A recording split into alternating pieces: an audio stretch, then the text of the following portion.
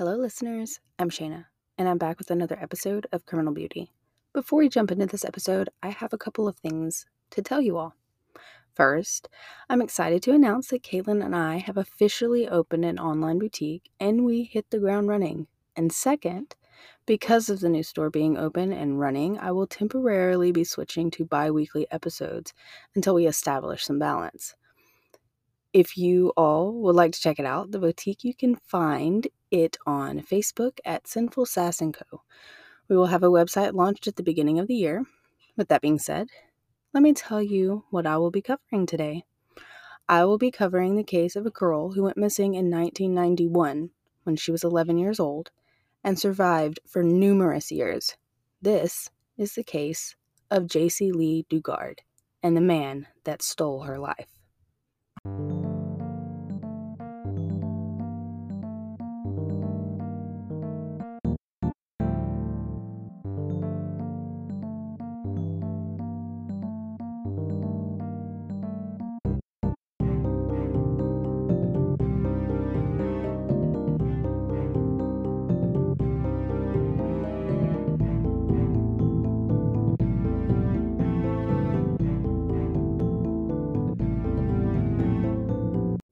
Please be aware that this episode may be triggering for some listeners.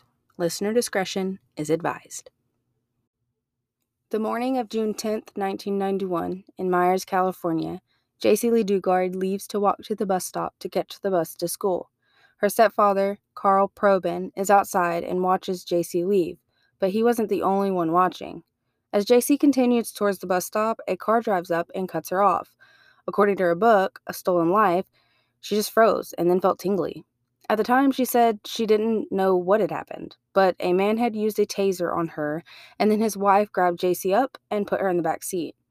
She said that after they drove for a bit, she heard the driver say, "I can't believe we got away with it," and then started laughing.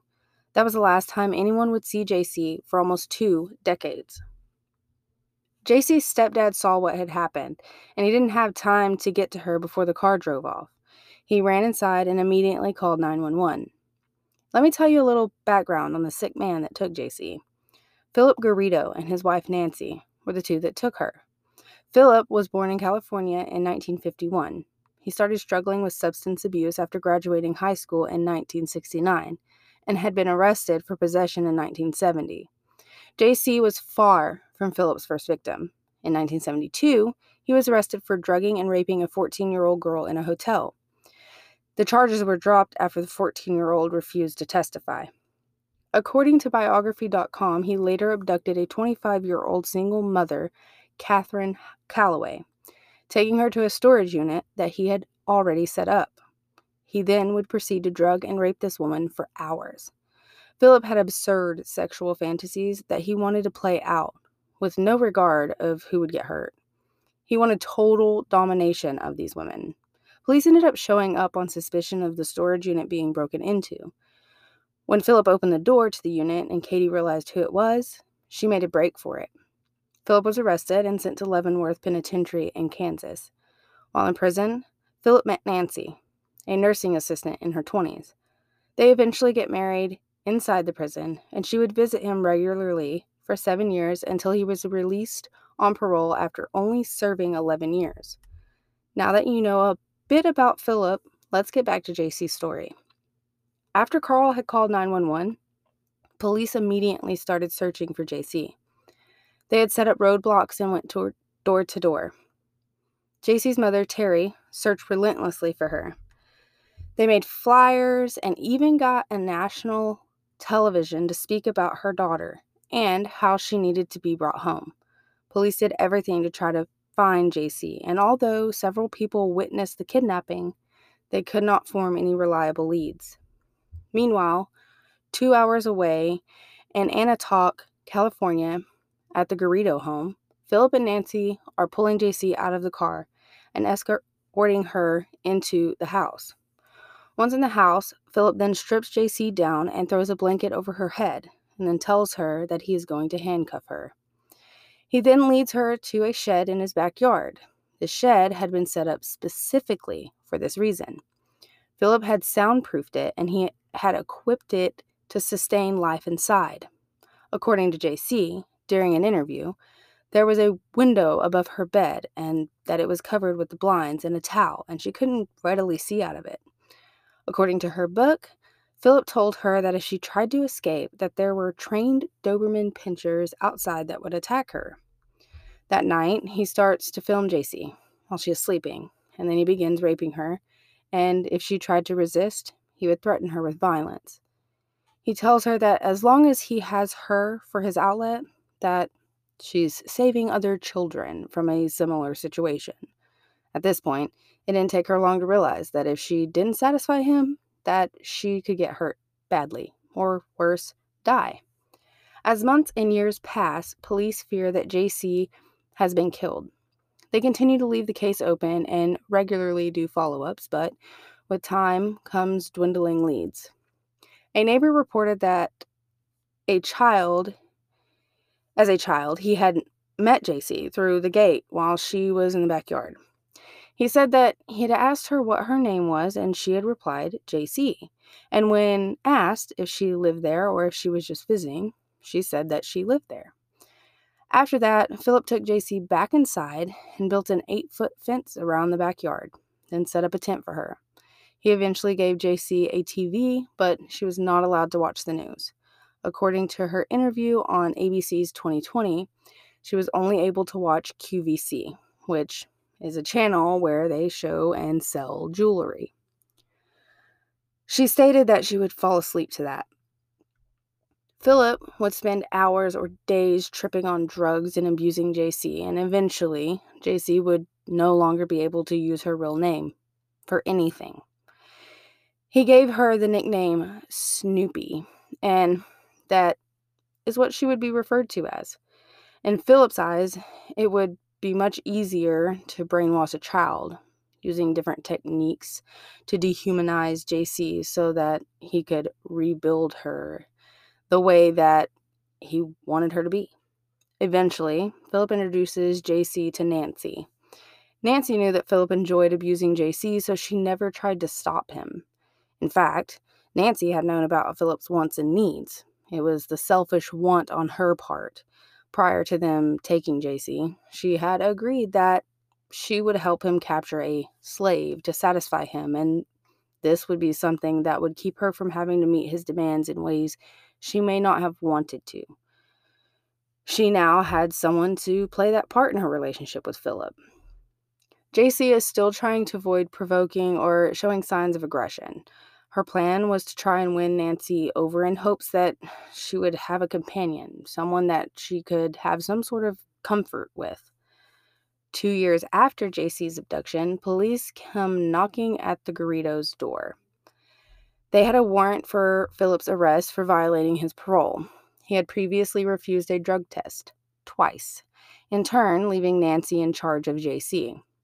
You would think this would be the perfect time for Nancy to set Jaycee free, but Jaycee's horrifying situation is just beginning. Nancy didn't let her go, and soon she found herself pregnant and only 13 years old, and Philip was coming home. Philip had only served a 4-week sentence for violating his parole. The time came for Jaycee to give birth, and Philip would be the one to deliver the baby with assistance from Nancy. This gave him one more reason to tell Jaycee she couldn't leave. One more thing to hold over her head like he had when he told her that her being there was saving other children.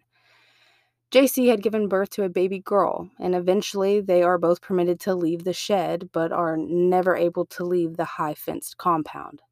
And then 3 years later, she would give birth to another baby, another girl. To make matters worse, there were doctors and parole officers in and out of Philip's house over 60 times over the course of Jaycee's abduction. Not once did they scour the backyard. They even were there after Jaycee had given birth to her children, and they were blind to all of it. Even when a neighbor called 911 and reported that there were children living in the backyard, nothing was done.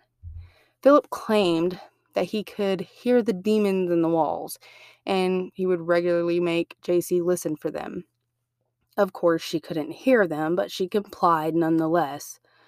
She claimed that even after she became a mother, Philip still overpowered her with his mood, which she would do everything to avoid. At one point, Philip told Jaycee that they needed to make Nancy feel better. To do this, he would tell her that from then on, the girls would begin calling Nancy Mom, and that they would only know Jaycee as their sister. I'm going to be honest, I would have come unglued. Nope. Anyway, by the time that all of Jaycee's school friends from the 5th grade were headed off to college, Philip and Nancy had the confidence that no one would find Jaycee. They even went out in public with her to a place they called a cornfest. There were photos taken that day and they were in the paper, but Jaycee wasn't in any of them. She said no one had noticed her, but that she had gained weight and that her once blonde hair had turned brown. On the episode of ABC 2020 with Diane Sawyer, Diane had asked her if she had ever just thought about grabbing the girls and running. She responded that she was sure she had, but that the situation made it feel impossible. She also said that Philip had told her that the outside world was dangerous, which in turn made her believe that she would not be able to protect her girls out there.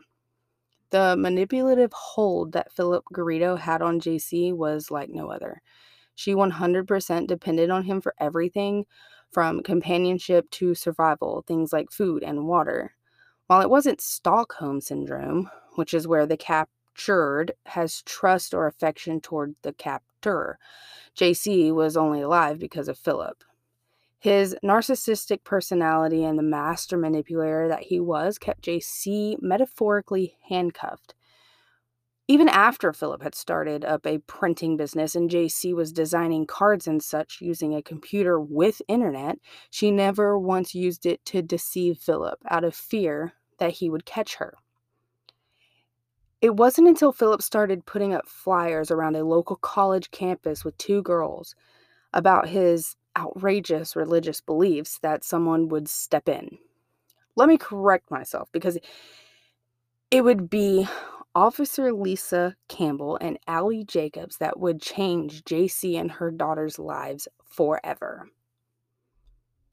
It was the 2 officers that engaged with Philip, pretending to be interested in his beliefs. Not long after, they ran to check into who he was. They found that he was a sex offender and that he had a violent record. The feeling of them not liking what they had initially seen when Philip was putting up the flyers had been constituted. On August 26th of 2009, parole officers would summon Philip Garrido and his family would accompany him. They are questioning him, but they are hitting a wall with Jaycee. Jaycee is sticking to the script that Philip had given her. Her name was not Jaycee, according to that script, and even though they had asked her numerous times, she refused to say her name, saying that her name was actually Alyssa. Surprisingly, the first one to crack is Philip himself. He admits to kidnapping, but isn't clear on who he kidnapped. Eventually, Jaycee agrees to write it down. For the first time in 18 years, she wrote her name. She was free. Finally, she was free. Her dream of seeing her mom again, they called Jaycee's mom, and for the first night, Jaycee and her 2 daughters stayed in a hotel room. The next day, she was reunited with her mother. It was hope that had got Jaycee through everything that she had been through. Philip and his wife Nancy were arrested. The statement that Philip had made on August 27th of 2009 read in part, quote, "My life has been straightened out. Wait till you hear the story of what took place at this house. You're going to be absolutely impressed. It's a disgusting thing that took place with me at the beginning, but I turned my life completely around," end quote. The police returned to the Garrido home and did an extensive search for the evidence, and because Philip had access to his neighbor's house, they also searched it for any evidence. On August 28th, 2009, Philip and Nancy both pled not guilty to charges of kidnapping, rape, and false imprisonment.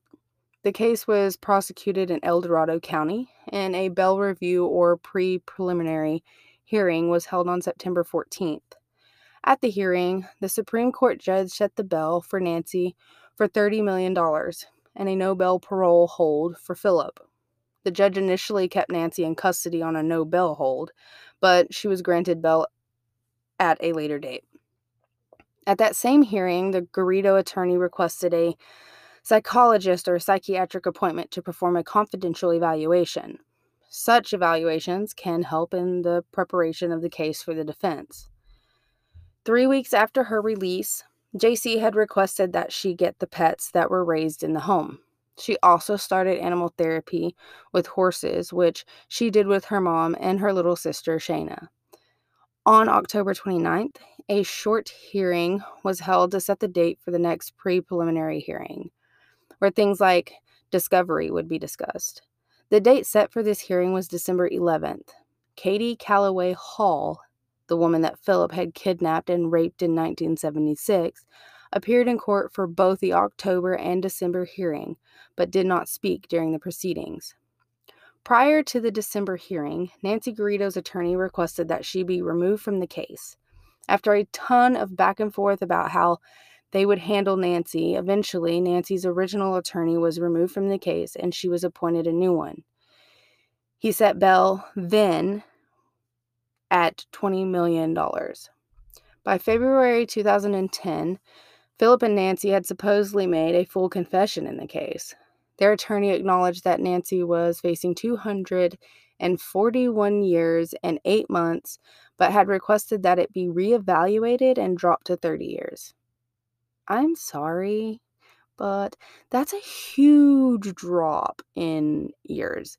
If I did my math right, that's 211 years less.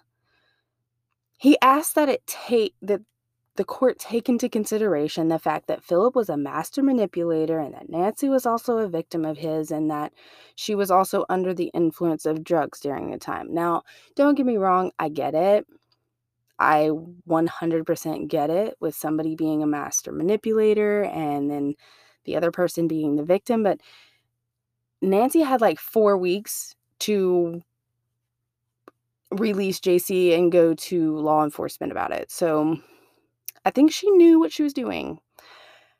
Anywho, on April 7th of 2010, an anticipated guilty plea had turned into a not guilty plea from Philip and Nancy on all charges. There was suspicion that the grand jury may have been selected improperly and had acted improperly, and the judge noted that there were issues in the process. The judge also stated that the court would consider if the grand jury acted appropriately. There were a ton of different speed bumps in the case, including misinformation from attorneys about pleas, and neither attorney would elaborate on any of the concerns.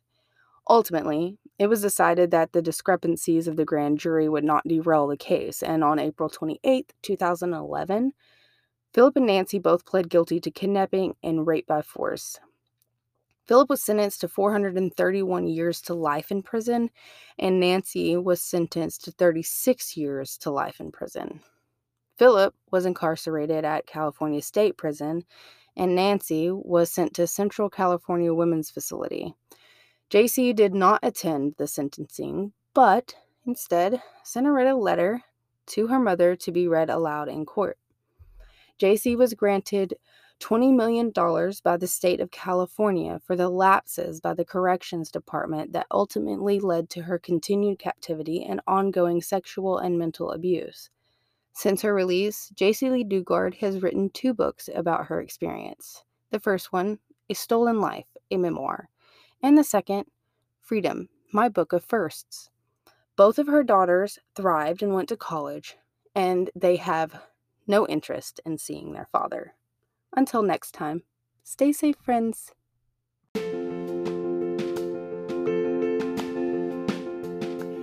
Thank you for tuning in this week. If you enjoyed this episode, please hit that subscribe or follow button and tune in every Monday for a new episode. Episode suggestions can be sent to criminalbeautypod@gmail.com. You can find me on Facebook at criminalbeauty20 and on Instagram at criminalbeautypod.